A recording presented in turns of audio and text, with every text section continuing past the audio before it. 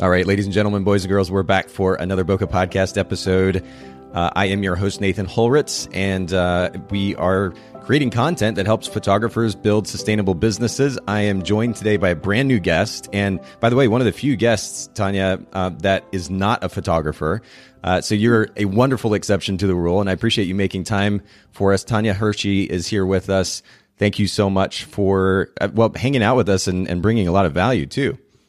Absolutely. Thanks for having me. And I'm saying that preemptively because, I mean, really, of course, ultimately what we're going to be talking about today is not so ironically related to the idea of value, financial value. We're going to be talking about bookkeeping and more specifically, how to simplify the process of bookkeeping.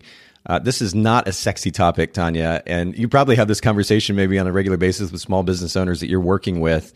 But it's, and I've said this multiple times on the podcast before, it's one of the areas where I fell short as a photography business owner because I didn't go into owning a business with any kind of concept really about financial management in general, certainly not when it came to managing finances for business. So I think it's important, and I'm sure there are many photographers that can relate. It's important that we address this topic, but also help minimize the overwhelm at the same time, because I think one of the things that I was so afraid of was, or that kept me from doing better than I did financially, was just fear. And of course, fear a lot of times is lack of understanding, right? Yes, absolutely. I hear that all the time. I'm not a numbers person. And, I hear from photographers who have been in business for years and they are like, I'm really embarrassed about what my books look like. And there's a sense of shame, like I should be doing this better. So it's definitely a thing across the board. Well, unfortunately, people like yourself exist that will come alongside the photography business owner and help them out. That was the thing that I was looking for when I would look for, or began looking for an accountant, or if I had to go to a different one, look for a new accountant, was somebody that I felt comfortable with, somebody that I knew was going to be on my side and help me out. And unfortunately, I've found 2 or 3 of those. But the bookkeeping aspect of this whole conversation is very specific and a bit unique. It's not the kind of umbrella topic of accounting.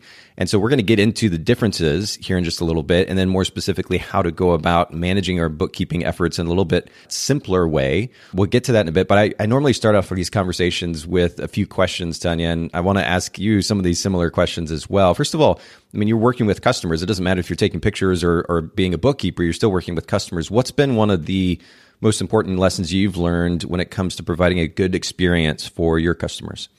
Yeah, I would say just putting yourself in their shoes, and you come at every situation thinking, if I was the customer, how would I want to be treated? And just takes a lot of empathy and imagination, I guess, to provide that great experience for customers.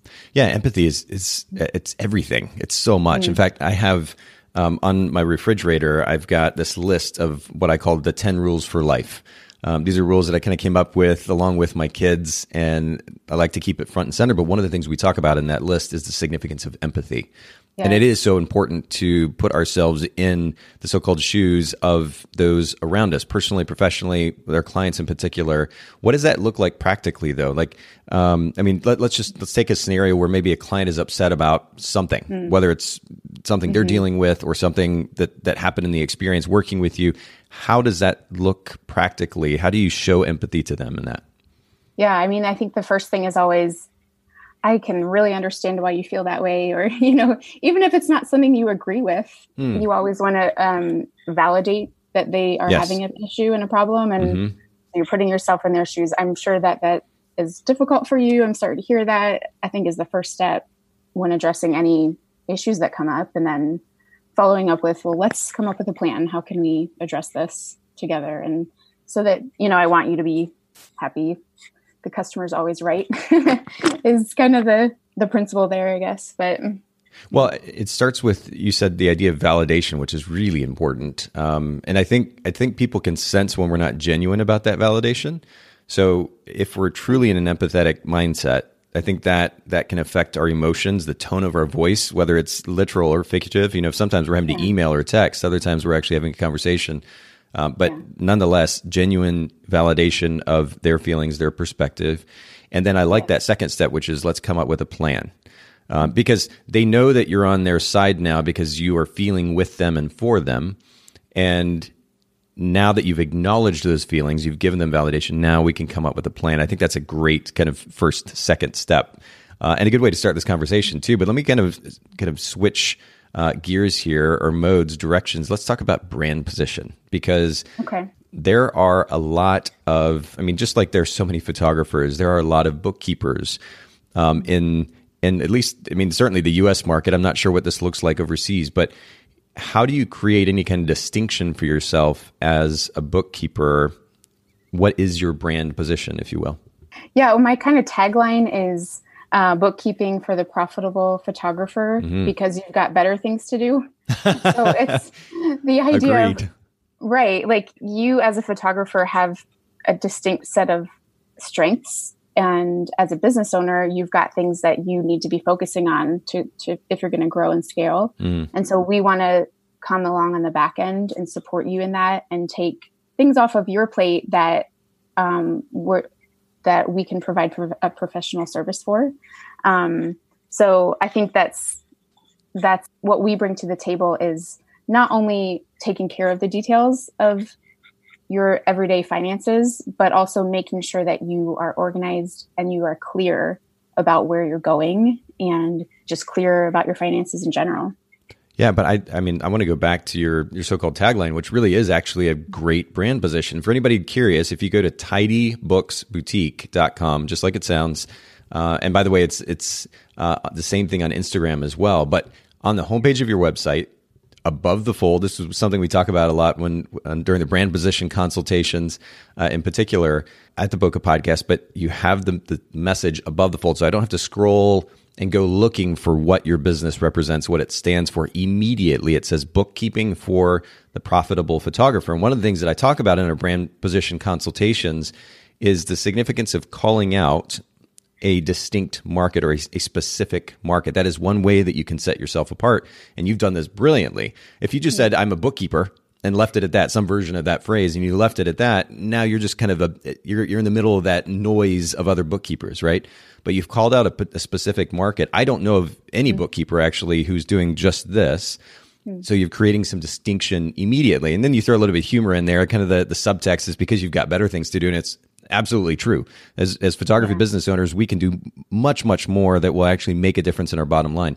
But for the profitable photographer, you even give a qualifier there, the profitable photographer. What is a photographer? So if they come to your site, they're like, oh, I'm a photographer, so that works, and a profitable one. Oh my word, I'm really curious now, because I want to be. Maybe I'm not quite, or at least not as much as I want to be, but if Tanya can help me become profitable with the work that she's doing, I'm in. Sign me up. So this is a really brilliant example. How did you come up with this position statement? That's a good question. I don't really know. You're just that good naturally. No, I'm sure I put a lot of work into it, but I can't remember like an aha moment. Yeah. But just probably I did a lot of, honestly, market research, interviewing photographers, and just the need that was out there, and what need am I meeting? And that is really what it comes down to a lot of times, is I don't have time to do this on my own. Yeah. Well, and of course, you specified the photography market, which is it's a big market, but in comparison to a lot of other things, it's a relatively small market. It's at least a niche market, if you will. And so focusing on a smaller market enables you to be able to grow a little bit more quickly. I've found this personally, starting a business or more than one business in the photography industry. If you work within a smaller segment, especially an industry like the photography industry that is very communicative, they talk amongst themselves, word spreads really, really quickly. So if you've created something specific for them and you do really well at it, there's an opportunity to grow relatively quickly. So it's interesting that you've focused on a niche market, but this is a beautiful example for all of our listeners of a great brand position. So kudos to you, whether you realized you were doing it or not. Thank you. Absolutely. Let's keep going in conversation, though. Let's talk about time. And I know that you have family, so you've got family, important people in your life, and you've got a business to run. You need to take care of yourself. How do you manage to, I guess, do all of these things and not totally get burnt out in the process? Do you have a particular workflow tip or trick that you can recommend? Yeah, I love this topic because I have 6 children. And so this is obviously something that I have to work on constantly. But I would say it's nothing fancy, but my biggest tip is when I'm working, I'm working. When I'm not, I'm not. And like when I'm on with work, what I do is I plan out my work time. If I say, okay, I've got 4 hours to work, I just plan out exactly what I'm going to do in those 4 hours and turn off all distractions, just completely zone in, because that time is valuable. I can't waste that time that I'm working. And then, of course, on the flip side, the harder part is when I'm not working, I've got to turn it off and mentally turn it off. I work from home, as probably a lot of you do. And that's the hardest thing is sometimes I literally will tell my son to go hide my phone because I don't want to be checking my email, when after school, when they're all home and I need to be with them. So. Yeah. Well, that's great. And you create accountability by having him do that too. That's a really cool way to go about it. You're right. It works. And it totally does. I've talked about this on the podcast before. One of the things that we used to do with I have 2 kids. They're a little bit older now, 18 and 15. But when they were younger, we'd do something called Fun Monday before they were in school. And then it was Fun Sunday. Nonetheless, there was a certain amount of accountability. They knew that computers were shut. We're going to go out and do something. We're going to spend time together as a family. And it became such the norm for them that they could kind of hold us accountable. And I think a certain amount of accountability, whether it's with our partner, our kids, or otherwise, is important. But the other thing that you spoke to, which is it seems relatively simplistic, but I don't think we do it well enough, consistently enough, is focus. I mean, actually focusing on the task at hand, minimizing distractions in the meantime, and getting the thing done. Because it's amazing how fast, how quickly we can work, how quickly our minds think, especially when we give ourselves narrow parameters to work within and we focus and we actually get the work done. So I think that's a really great reminder too. Yeah, there's a book, I don't know if you've read it, called Deep Work. Yes. And my husband and I listened to that on Audible and we were like, yes, this is exactly what we've already kind of been doing, but it just really honed it in for us. Interesting. Yeah, I say yes. I've heard of it. Our friend Rich Smith, who has been on the podcast a number of times, he actually co-hosts the Workflow Wednesday episodes with us. Had actually mentioned this book to me, and he found a lot of value in it. We'll make sure to link to it in the show notes too for everyone listening in. Deep Work. Who's that by? Do you remember? No, I don't have it. I'll look it up here as we're talking. But either way, we'll put it in the show notes. By the way, anybody listening in, Bokeh, BOKEH podcast.com, and you can find that information, the links to today's resources, the books, the talking points, etc. There at bokehpodcast.com. You can also find something that's kind of fun that Haley put together called at bokehbookshelf.com. And you'll actually see the most popular recommendations for books there on that site. So anybody curious, you can take a look at that. Deep Work is written by Cal Newport for anybody curious and wants that reference. But we'll link to that on Amazon in the show notes. Speaking of, actually, let's go ahead and talk about one of the most impactful books, self-help or business books that you've read. This is one of them. Are there any other that come to mind? Yeah, I think I probably do focus mostly on time management. Okay. Books, Margin by, I think it's Richard Swenson. Okay, yeah. Is another good one, that whole topic.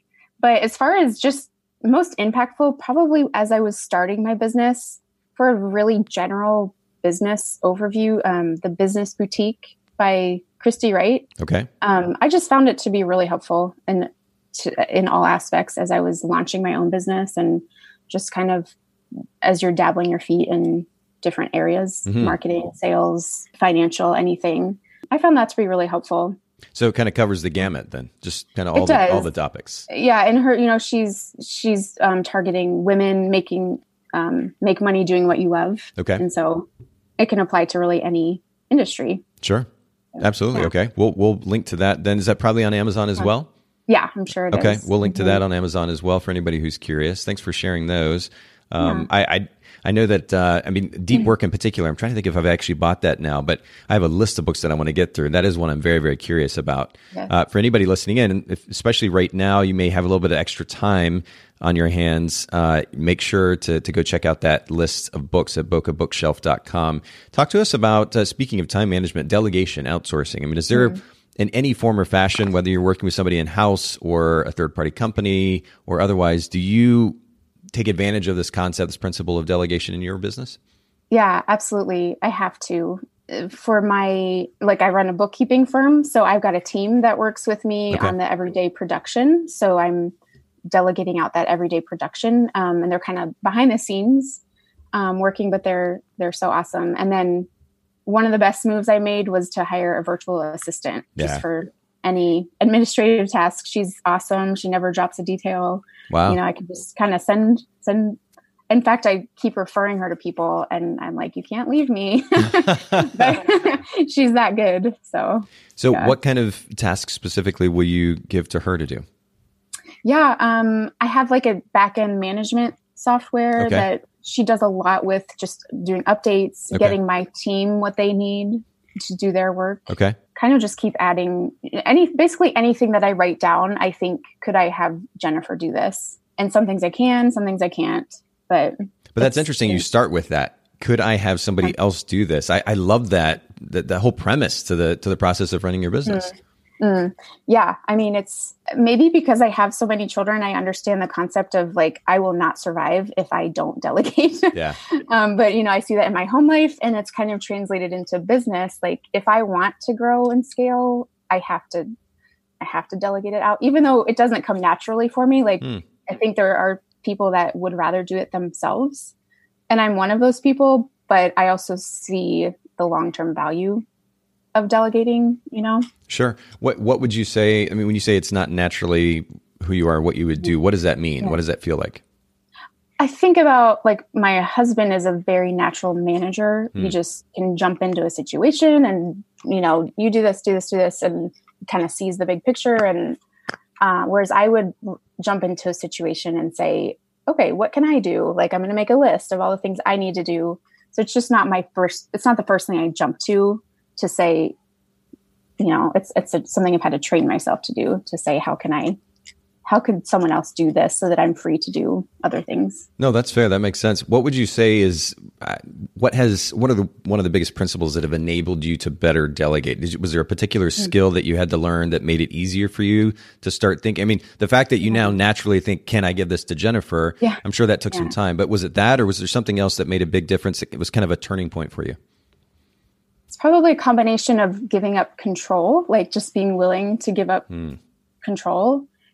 And then seeing the power of it, the power of delegation in action. Once I started seeing that, like with my kids, for example, they're still young, but like the older ones now, they can clean up dinner without asking me. And so I'm like, yes, I've that's a win. Yeah. When things can move without you. And just in business, when you can see the vision of how can these things go on, even if I go on vacation for 30 days or whatnot. So, yeah. So the realization of the benefit, I mean, that kind of comes after the fact. We have to actually take the step in that direction. But in order to do so, one of the things you pointed out was the significance of learning to give up control. On the other side of needing control, whether we realize it consciously or not, is at least partially, at least in the photography industry anyway, this kind of assumption that unless we do it, it won't be good enough. Is that a feeling that you could relate to? Yes and no. Okay. I mean, in the bookkeeping world, of course, there's an element of you have to be exact. This is a very detailed industry, and so there is an element of how will I know that things are going the way I would want them to go, and I had to develop a quality control piece to this. Yeah. But the need for absolute, perfection, accuracy in my business. And it's not that I let go of that. I had to figure out how to maintain that standard of accuracy and train and bring the training up to that same level so that I could, and the quality control, so that I could be assured that no matter who is doing the work at Tidy Books, it's always going to be at this standard. Right. So I guess a lot of it there is tied to communication, right? Because, and this is something we talked about at the podcast, a lot of being able to delegate is learning how to communicate well. We know what we want done. And if it's just us, we're in our own head, we understand ourselves, and we can get the work done. But if now we have to give that to somebody else and we need it done a particular way, it requires, you mentioned training. Of course, innate to training is communication and effective communication at that. Yeah. Learning how to communicate effectively. Did that take some time? What was that process like for you? I mean, I think actually before communication, probably the groundwork was developing processes. Ooh, good.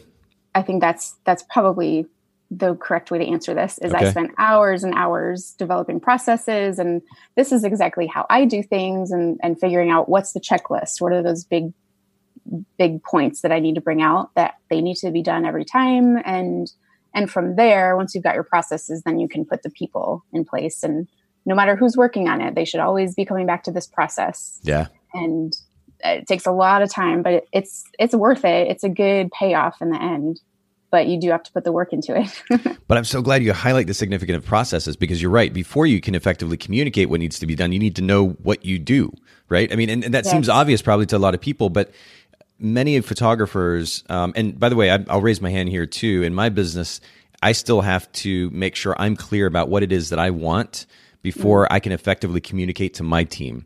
And so many photographers, they may have a workflow per se, I'll put it in air quotes, and a workflow that let's say, for example, when it comes to editing, that they go about in their editing process. The reality is it's kind of haphazard, kind of hectic.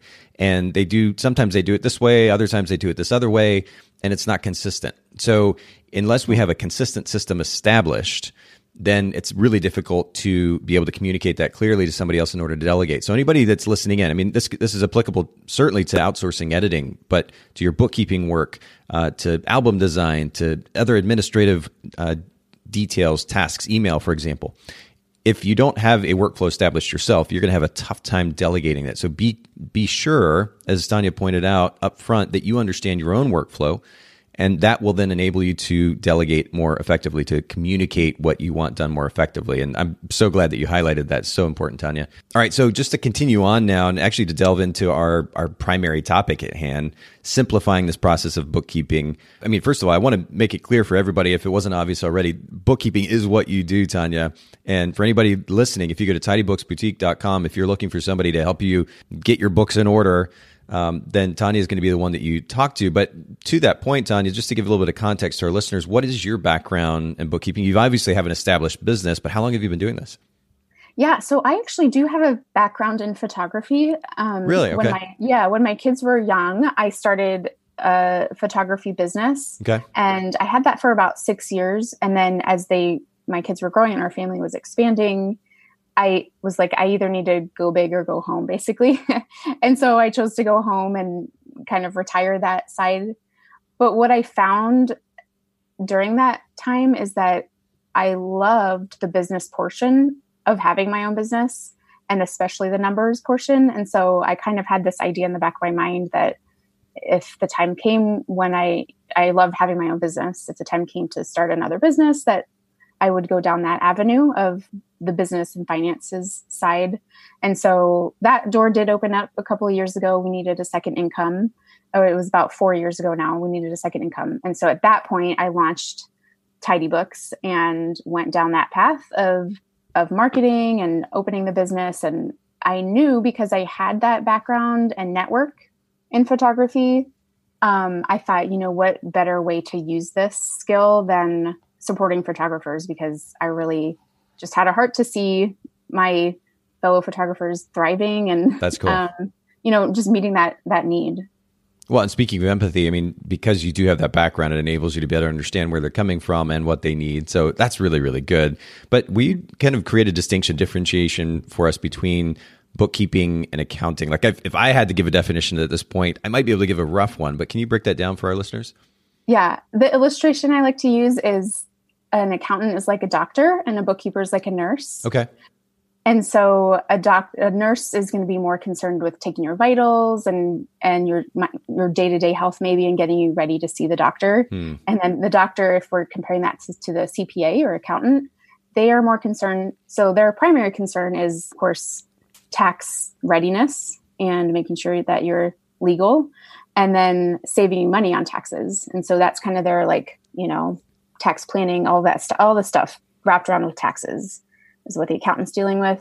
And then the bookkeeper is more concerned with your day-to-day operations, okay. The money that's coming in and out of your business, and making sure that you have questions answered about deductions, things like that. Just kind of keeping a closer eye on your money for you. And then, of course, the record keeping portion of that, they get you ready to see the doctor, yeah, get you ready for taxes and make sure they've got everything they need at tax time. I like that comparison, though, to a nurse who takes the vitals, because the reality is the day-to-day income, expenses, the money coming in, the money going out, that information, those so-called vitals need to be tracked, and they need to be tracked consistently. And to your point as well, I mean, that's great for taxes and for the accountant at the end of the quarter or at the end of the year, but being aware of that information, that data on an ongoing basis is huge for photographers. And I don't think enough of them, and again, I'll speak from personal experience, I don't think enough photographers actually spend time in that realm. The thought is I need to make sure I keep track of this information so I can pay my sales tax, or I can file my taxes, my income taxes, but not I need to be aware of this information so I can make intelligent decisions about my next marketing campaign, or whether I even have money to spend on a marketing campaign. And this is where revenue tends to be strongest. Maybe I nix this other area that's only generating 5% of my revenue, and I focus on the 85, 90%, or whatever it might be. So the awareness for the sake of ultimately building a business is a massive missing key factor, I think, in the photography industry. And we need people like yourself to help us with this bookkeeping side. But what do you think ultimately causes apprehension for photographers when it comes to this idea? I mean, general financial management, certainly bookkeeping. Yeah, I think I heard you say at the beginning for yourself, it was this fear of the unknown, fear of what do the numbers actually say? And I think there's almost a fear of, am I actually making money? Like at the end of the day, I'm working really hard. Am I actually only making $5 an hour? So that's one side of it. And then just the other hurdle, I think, is the shame and embarrassment of they feel like they should know. They should have their stuff together and they should have a knowledge of this, but feeling a lack of it, a lack of professionalism, and almost a lack of legitimacy, even though they are a legitimate, professional, sophisticated business up here. Their books might be down here on the back end. And so I think there's just a lot of emotional factors that go into, I don't know, they become barriers to growth. For sure. But you spoke to the significance of fear, and fear in many cases is rooted, if not every case really, is rooted in a lack of understanding, right? Yes. Understanding or ultimately knowledge about what is, what could be. And I think when it comes to our money, our financial situation, there is concern about what is and what could be, right? What is, am I actually making enough money? Is there actually enough money in the account to do this thing or that thing? Am I going to be a feasible business in 6 months or a year, whatever the case? But unless we start at that place of awareness, we'll never be able to move forward. And then we always, and for me personally, it was this kind of snowball. I got stuck in this really vicious cycle of fear, and then kind of taking care of responsibility, and then regressing again to just fear and not wanting to deal with it. And then, of course, that snowballs and the fear gets worse, and you finally take care of the responsibilities and things are okay. But I, for various reasons, continued that vicious cycle. And it really put me in a bad spot. So we have to step out of that. And the reality is, if we just make the effort, and especially if we have somebody like yourself to kind of help us out of that cycle, we could be in a much, much better place. Yeah, that's such a great description. It's almost like a spiral or whirlpool you get stuck in, 100%. Going around, and knowledge is power, right? And so at the first step is just to get solid numbers that you can actually use and learn from your numbers. I think is really, it moves you from fear to empowerment, because once you actually can look at real numbers and real data, then it becomes fun, and you can say, okay, how can I use this to strategize and move my business forward instead of being reactive. Yes. You can start being proactive, but it does take that first step of, okay, I'm going to do this. But face it. Yeah, face it. And then you can step over it and go, that's really good. I want to, you actually sent ahead of time a few steps that will enable photographers to simplify the bookkeeping process. But I actually have a question before that for you. I tend to be a bit biased, actually very biased toward anything that simplifies my life.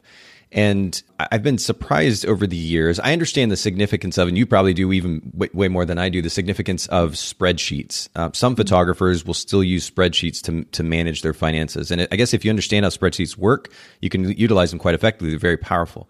But my thought is, especially when it comes to finances, simplifying our life, minimizing fear, overcoming lack of understanding, using tools like QuickBooks Online, for example, that is at this point, fortunately, it wasn't when I first started in photography, but now is just like plug and play. It's so easy to use. Do you recommend that photographers go to software like that versus doing a spreadsheet or some of these other kind of more old school methods? Yeah, this is probably the question I get asked most often. What I tell people is, like you said, QuickBooks Online, they've come a long way and they're much more user-friendly than in the past. Yeah.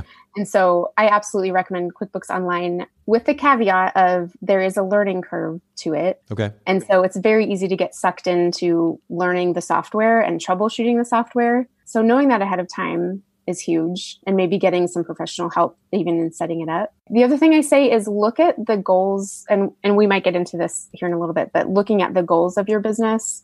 If you came to me and said, this is a side business, maybe I'm going to make 20, 30,000 this year, I might say, QuickBooks isn't maybe necessary for you. You could use something like 17 Hats or Dubsado, Honeybook. There's lots of great tools out there that people are already probably using on the back end anyway. But if you came to me and said, no, this is, I'm going to make I'm planning on making six figures. Eventually I want to delegate out my bookkeeping. I would say, yeah, definitely get set up with QuickBooks Online from the start. Is it QuickBooks, I guess, self-employed? I was actually pulling up my own account here, QuickBooks self-employed. And you mentioned the learning curve. What would you say is the biggest learning curve when it comes to this software? Yeah, so QuickBooks Self-Employed is actually a little bit different than QuickBooks Online. Okay. So QuickBooks Self-Employed it's really created for contractors. So maybe if you're doing a lot of freelancing or that type of thing, and maybe you don't have a separate bank account and your money is coming because you can swipe left for personal, right for business. Right. My husband uses that. He's in sales and he, has minimal expenses, but he still needs to track. So, But if you're running an LLC or an S-Corp, QuickBooks Online is really much more robust. You can use once you have your data in there, you can really work the reports to show you what you need to know and to see. Sure. So yeah, they are different. Unfortunately, you can't switch your data. You can't just flip a switch and move it over. You have to create a brand new account for QuickBooks Online. Interesting. Okay. That's good to know. I personally just use QuickBooks Self-Employed to track mileage. Yes. I like the auto tracking functionality. QuickBooks, I even remember from using QuickBooks Online before somebody else was more involved with managing our accounting and bookkeeping and so forth at my company, having been in that software. I mean, it came from back in the day. I mean, this is probably a good 18, 19 years ago, something like that. QuickBooks was something that only lived on your desktop or your laptop computer. You had to, in order to transfer data to the accountant, I had to have burn a file to a CD, and then I would take that to my accountant or maybe mail it to my accountant. The interface since then has simplified significantly. Of course, data can be easily shared with your accountant or bookkeeper. And so it makes life a lot easier. And I'm sure that there's a certain learning curve to it. But when it comes to just the basics of entering income and expenses as you go along or sending an invoice to a client, that kind of stuff is pretty user-friendly, yes? It is. There are just a couple of things that more often than not, someone will contact me and say, I can't figure this out. And it's just a really simple. Okay. QuickBooks does it this way. Got it. Does this thing that you need to just be aware of. And yeah, there's just a couple of things like that once you figure it out, it is pretty straightforward. But you can kind of make it as in-depth or as complicated as you want it to be, if that makes sense. Totally does. But again, fortunately, we have yourself to help us through that process. And let's actually get to those steps for simplifying bookkeeping, this effort, especially for photographers who are a bit apprehensive and don't have the experience with this. So just to kind of break the fourth wall, you gave me these 3 steps. I'm going to go ahead and read them and then just get your take on each of them, because first of all, we're talking about setting goals. I mean, this is the first step. Know the goals of bookkeeping. What are those goals that you're referencing? So I think of this in 2 separate buckets. The first everybody has to have the goal of being tax ready. You just have to be tax compliant. Everyone knows that. You have to April 15th or March 15th if you're an S Corp. You just have to be ready. And so the number one, basically bookkeeping is just keeping accurate records for taxes. But then a secondary and usually a less obvious or proactive goal is helping you strategize. We kind of touched on this already, but if your only goal is to be tax ready, that's one thing. But if you really want to be proactive in your business and you want to make your numbers work for you, then you need to take possibly some extra steps to make that happen. Got it. Okay. So I'm just taking notes as you're talking here. So get tax ready, and then also get ready to strategize. And being aware of the numbers enables you to be able to run a more profitable, more successful business ultimately. So those are the two primary goals. Is that right? Yeah, I would say to be ready for taxes, and maybe I could say to be ready for growth. Ooh, I like that. Yeah. Okay. I mean, anything to simplify. Ultimately, though, once you've set those goals, or you at least understand the significance of those goals, the next step you said is to research and get organized. What does this actually mean? Yeah, I would say if you find yourself at a place like you were describing, that you found yourself in your business, sometimes it's helpful to just take a step back and say, maybe I need to just dive into basic business principles. And sometimes people really don't know the difference between gross profit and net income, and they, those terms get thrown around, but maybe just reading a simple book on basic business principles can be really empowering, so that you're not afraid of those terms. You don't have to know the intricacies, but at least at a high level, knowing when you pull up a profit and loss report, knowing what you're looking at. So I think that's part of what I mean when I say research. Also, a lot of people get stuck on things like sales tax is a huge one for photographers. Like, it's just kind of paralyzing because it's different state to state. And so researching things like that, researching tax entities, is it better for me to be a sole proprietorship, an LLC, S Corp, knowing when and how to pay yourself, just that those are important things to know how to do. And so just kind of taking a step back and researching, and then from there, getting yourself organized. Software, of course, is a huge one. Right. You can automate so many things with that and kind of streamline. Getting a separate bank account. We kind of touched on that before, but in most cases, especially if you're an LLC, you need to have a separate business and personal bank account. It just simplifies things, and it's much easier. It becomes a nightmare to separate and actually be proactive if you're mixing business and personal. Okay. But again, it does kind of go back to those goals. Like, if you only want to be tax ready, then that's going to affect how you approach your business. Sure. When it comes to, first of all, understanding the basics of business, is there a particular book that you would recommend or resource that you would recommend for our listeners? I'm on the spot a little bit. I can't think of anything right off the top of my head other than the one I mentioned earlier. And I'll go ahead and throw a book out there too. This is one that was recommended to me by my brother, and kind of covers all of the so-called basics. It's called The Personal MBA, Master the Art of Business by Josh Kaufman. And we'll link to that in the show notes. I haven't personally had the opportunity to read this book yet, but my brother recommended it to me, and just looking, I own the book, and just looking at the table of contents at the intro to the book, it looks like it covers a lot of these things that you're referencing. So, well, if somebody wants a point of reference, that'll be a good place to go to begin with. But then the other thing, this information that we need to understand about, the tax law specific to particular areas, how to get set up for all of these things. I mean, how much of that can I, for example, pay you to consult me on, give me the information on, and then ultimately set up for me in my QuickBooks, so I don't have to go through that process of research and setup and so forth? Yeah, a lot of these questions in regards to taxes will be questions for your CPA, especially if it's state-specific taxes. So once you get all that research done, we can kind of guide you to resources. But as far as Tidybooks, we will help you set it up on the back end. But the first place to start with that research would be to reach out to your CPA, which is going to be one of the best investments that you make, is establishing that relationship, and they can guide you on sales tax, income, payroll tax, all that kind of stuff. I'd say that's your best resource. Absolutely. Well, and especially if you're going to be working with a bookkeeper and or accountant, to go to them first for that information. In my mind, again, I'm looking for the simple way out, right? And we're talking about how to simplify bookkeeping here. So I don't personally want to go just broadly, do a Google search and try to find the thing. And hopefully I'm seeing the most up-to-date information. Maybe I'm not, I don't know, but maybe this is good enough. Like I don't want to risk that either.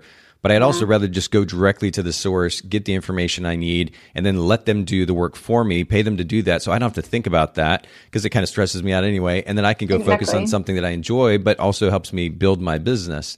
And by the way, pay for that accountant or that bookkeeper as well, which is important, because I know a lot of photographers are probably going to be like, I can't really afford to, and again, air quotes here, I can't afford to pay an accountant, or I can't afford to pay a bookkeeper.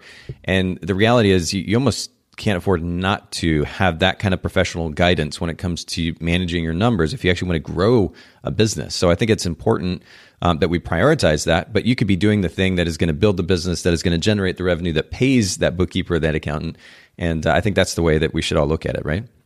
I agree. It's, on the one hand, not only is it going to take time off of your hands and free up your time, but it's really going to free up this mental space so that you can focus on what you love. Like, a lot of times I get clients that come to me and they're just so bogged down with the details and they really can't grow. They're like, I got to get this figured out before I can grow. I got to get this financial piece in order before I can grow. And so it is an investment to get organized and then get clarity around all of these topics.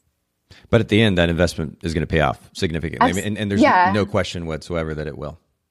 Yeah, it does actually pay off financially, because not only will you be free to grow, but a lot of times your bookkeeper and CPA will find you areas that you can make more profit. You can make more money by either cutting expenses or making sure you're getting all of your deductions, or pointing out areas of that, hey, maybe you should focus on this income stream that's actually making more money for you and let go of this one or whatnot. Perfect. We've got a third point coming up. I just wanted to clarify one thing, though. Tanya is not here to create a commercial for her business. And I want to, this is not a sponsored episode or anything of the sort. She's been kind enough to come on and make these recommendations, give us this advice. She does happen to own a bookkeeping company. And naturally, I'm going to suggest that you all listening in, if you're looking for somebody, go to her. But I just wanted to make sure that this didn't sound like a big commercial. The last thing, though, Tanya, you talk about the importance of getting a workflow and sticking to it. I guess two questions here. What is the workflow, number one? And then what does it mean to stick to it, or how can we go about sticking to it? Because I know that a lot of us photographers are kind of emotional types. So we get excited about something, or we get on a kick for a little bit, and then we kind of fall off the wagon. So what is the workflow? How do we stick to it? Yeah. And I would add to that, probably more often than not, you're working on it the first 2 or 3 months of the year when it's off season for a lot of people, and then maybe revisit it back in, October, November. To that point, though, if you don't mind me just interjecting for a second, is it not possible, though, if you're hiring a bookkeeper and a CPA, to kind of approach it that way? I mean, if you put the systems, and you're going to talk about workflow, If you put the systems in place and you've got the person who's the expert, who's overseeing the majority of it, can we not do a little bit of work here and there, and then just let the rest be taken care of by the professionals? Exactly. That's the beauty of delegating, really, because once you've got things set up, if it's a bookkeeper or an accountant, you've got someone keeping a close eye on your numbers, even when you're not able to. And they're going to give you the big, like what we do is we give you the big picture every month or every quarter and say, hey, here's what's going on. Yes. And we do need to communicate with you. You can't go totally MIA, but for the most part, we allow you to be as hands-on or hands-off as you want to be. That's what a good bookkeeper is going to do, is they're going to set up those systems for you to come in and out as you want, and still give you the information that you need. But as far as a workflow, you can kind of look at it yearly, quarterly, and monthly. And the level of your involvement, again, is going to go back to those goals. So if your goal is to be tax ready, then you might only, and you're not necessarily wanting to grow and scale, you might just have a yearly checklist. Let's say you only file quarterly or yearly taxes. You might just catch up on everything at the end of the year. I don't recommend that. And let's say you have to file quarterly estimates. At the very least, you need to have your books updated every quarter. But my go-to recommendation would be every month to have a workflow that you set aside 2 hours for. Let's say the 5th of every month, you're working on your books. And if you're on QuickBooks, you'll go in and just categorize. So that just means, hey, this was an office expense. This was equipment. This was headshot income. So that's categorizing. And then does the software not do a lot of that work for you? It does. You can set it up to automate those that information. It takes some work. Again, everything does. It takes work at the beginning, but it's going to pay off. And is that work also something that could be delegated to the bookkeeper? Yes, absolutely. Mm-hmm. Yeah, and these things I'm suggesting are if you're doing it yourself, basically. Okay. If you're wanting to manage your finances on your own, would be your monthly workflow that I would recommend. You go in and categorize. A part of that too is you've got to come up with some way of managing receipts. That's maybe a whole other topic, but organize your receipts, categorize, and then you'll reconcile. So that just means you actually pull up your bank statement and you make sure it matches what's in the software. It's really pretty, that's in a nutshell, but that's really what you need to be doing every month to keep up to date, to stay accurate. Can we add to that list too? Just simply, it may seem obvious, but I don't think we can assume that all photographers know, or at least are doing what they should be, entering income as well. If somebody pays you, naturally, if you're running an invoice through a particular piece of software and then payments being run, then it's probably automatically happening anyway. But we just have to make sure that any revenue generated is in the system too, correct? Yes. And I guess I was assuming when I said categorize, if you've got your bank account connected to QuickBooks, for example, yes, you'll see, 5,000 came in, it goes to photography income. But to your point, you do need to be doing some record keeping on the back end of who paid you and when, whether you're doing that in Honeybook or Dubsado. Obviously you need to be keeping track of paid and unpaid invoices and that type of stuff. And as far as managing receipts, I know QuickBooks Self-Employed does. I'm not 100% sure if QuickBooks Online has an option for receipt track or like snapping receipts on the go, does it? Yes, it does. And and that's something to default to your CPA to as well, as far as what should you be keeping receipts for. I like to default to everything just to keep it nice and tidy. But I think as of right now, the official IRS requirement is anything above $75. This is not tax advice, of course, but even regardless of that, I like to just keep track of everything and make sure that if you were ever to be audited, you can come back and find everything you need. 100%. And I think I've mentioned this on the podcast before, but I've been audited a couple of times. And one of the things that made that process way less stressful is that I'm kind of a OCD record keeper. So the amount of information that I had, I have receipts going, I think all the way back to 2003 or something like that. So I have a lot of information stored in Evernote. Was a platform that I used a lot for quite a while. Still keep a lot of records there, but for receipts now, when I have to expense my own company for travel expenses or marketing expenses or otherwise, I'm just using Expensify. So I can use the Expensify app, snap receipts. I think Expensify, correct me if I'm wrong, maybe can be tied into something like QuickBooks as well. Yeah. Nonetheless, that information is being tracked, and then I can send that to our bookkeeper. And it's relatively easy to do so. And I think the key with a lot of this stuff, you pointed out doing this on a monthly basis. We need to do it on an ongoing basis because it will pile up, regardless of the beautiful simplicity of the software or not. The stuff will pile up and it's going to take more time. So you're already annoyed or frustrated or fearful or otherwise of this whole process to begin with. You were just making it worse for yourself if you put the stuff off. If you don't do it on an ongoing basis.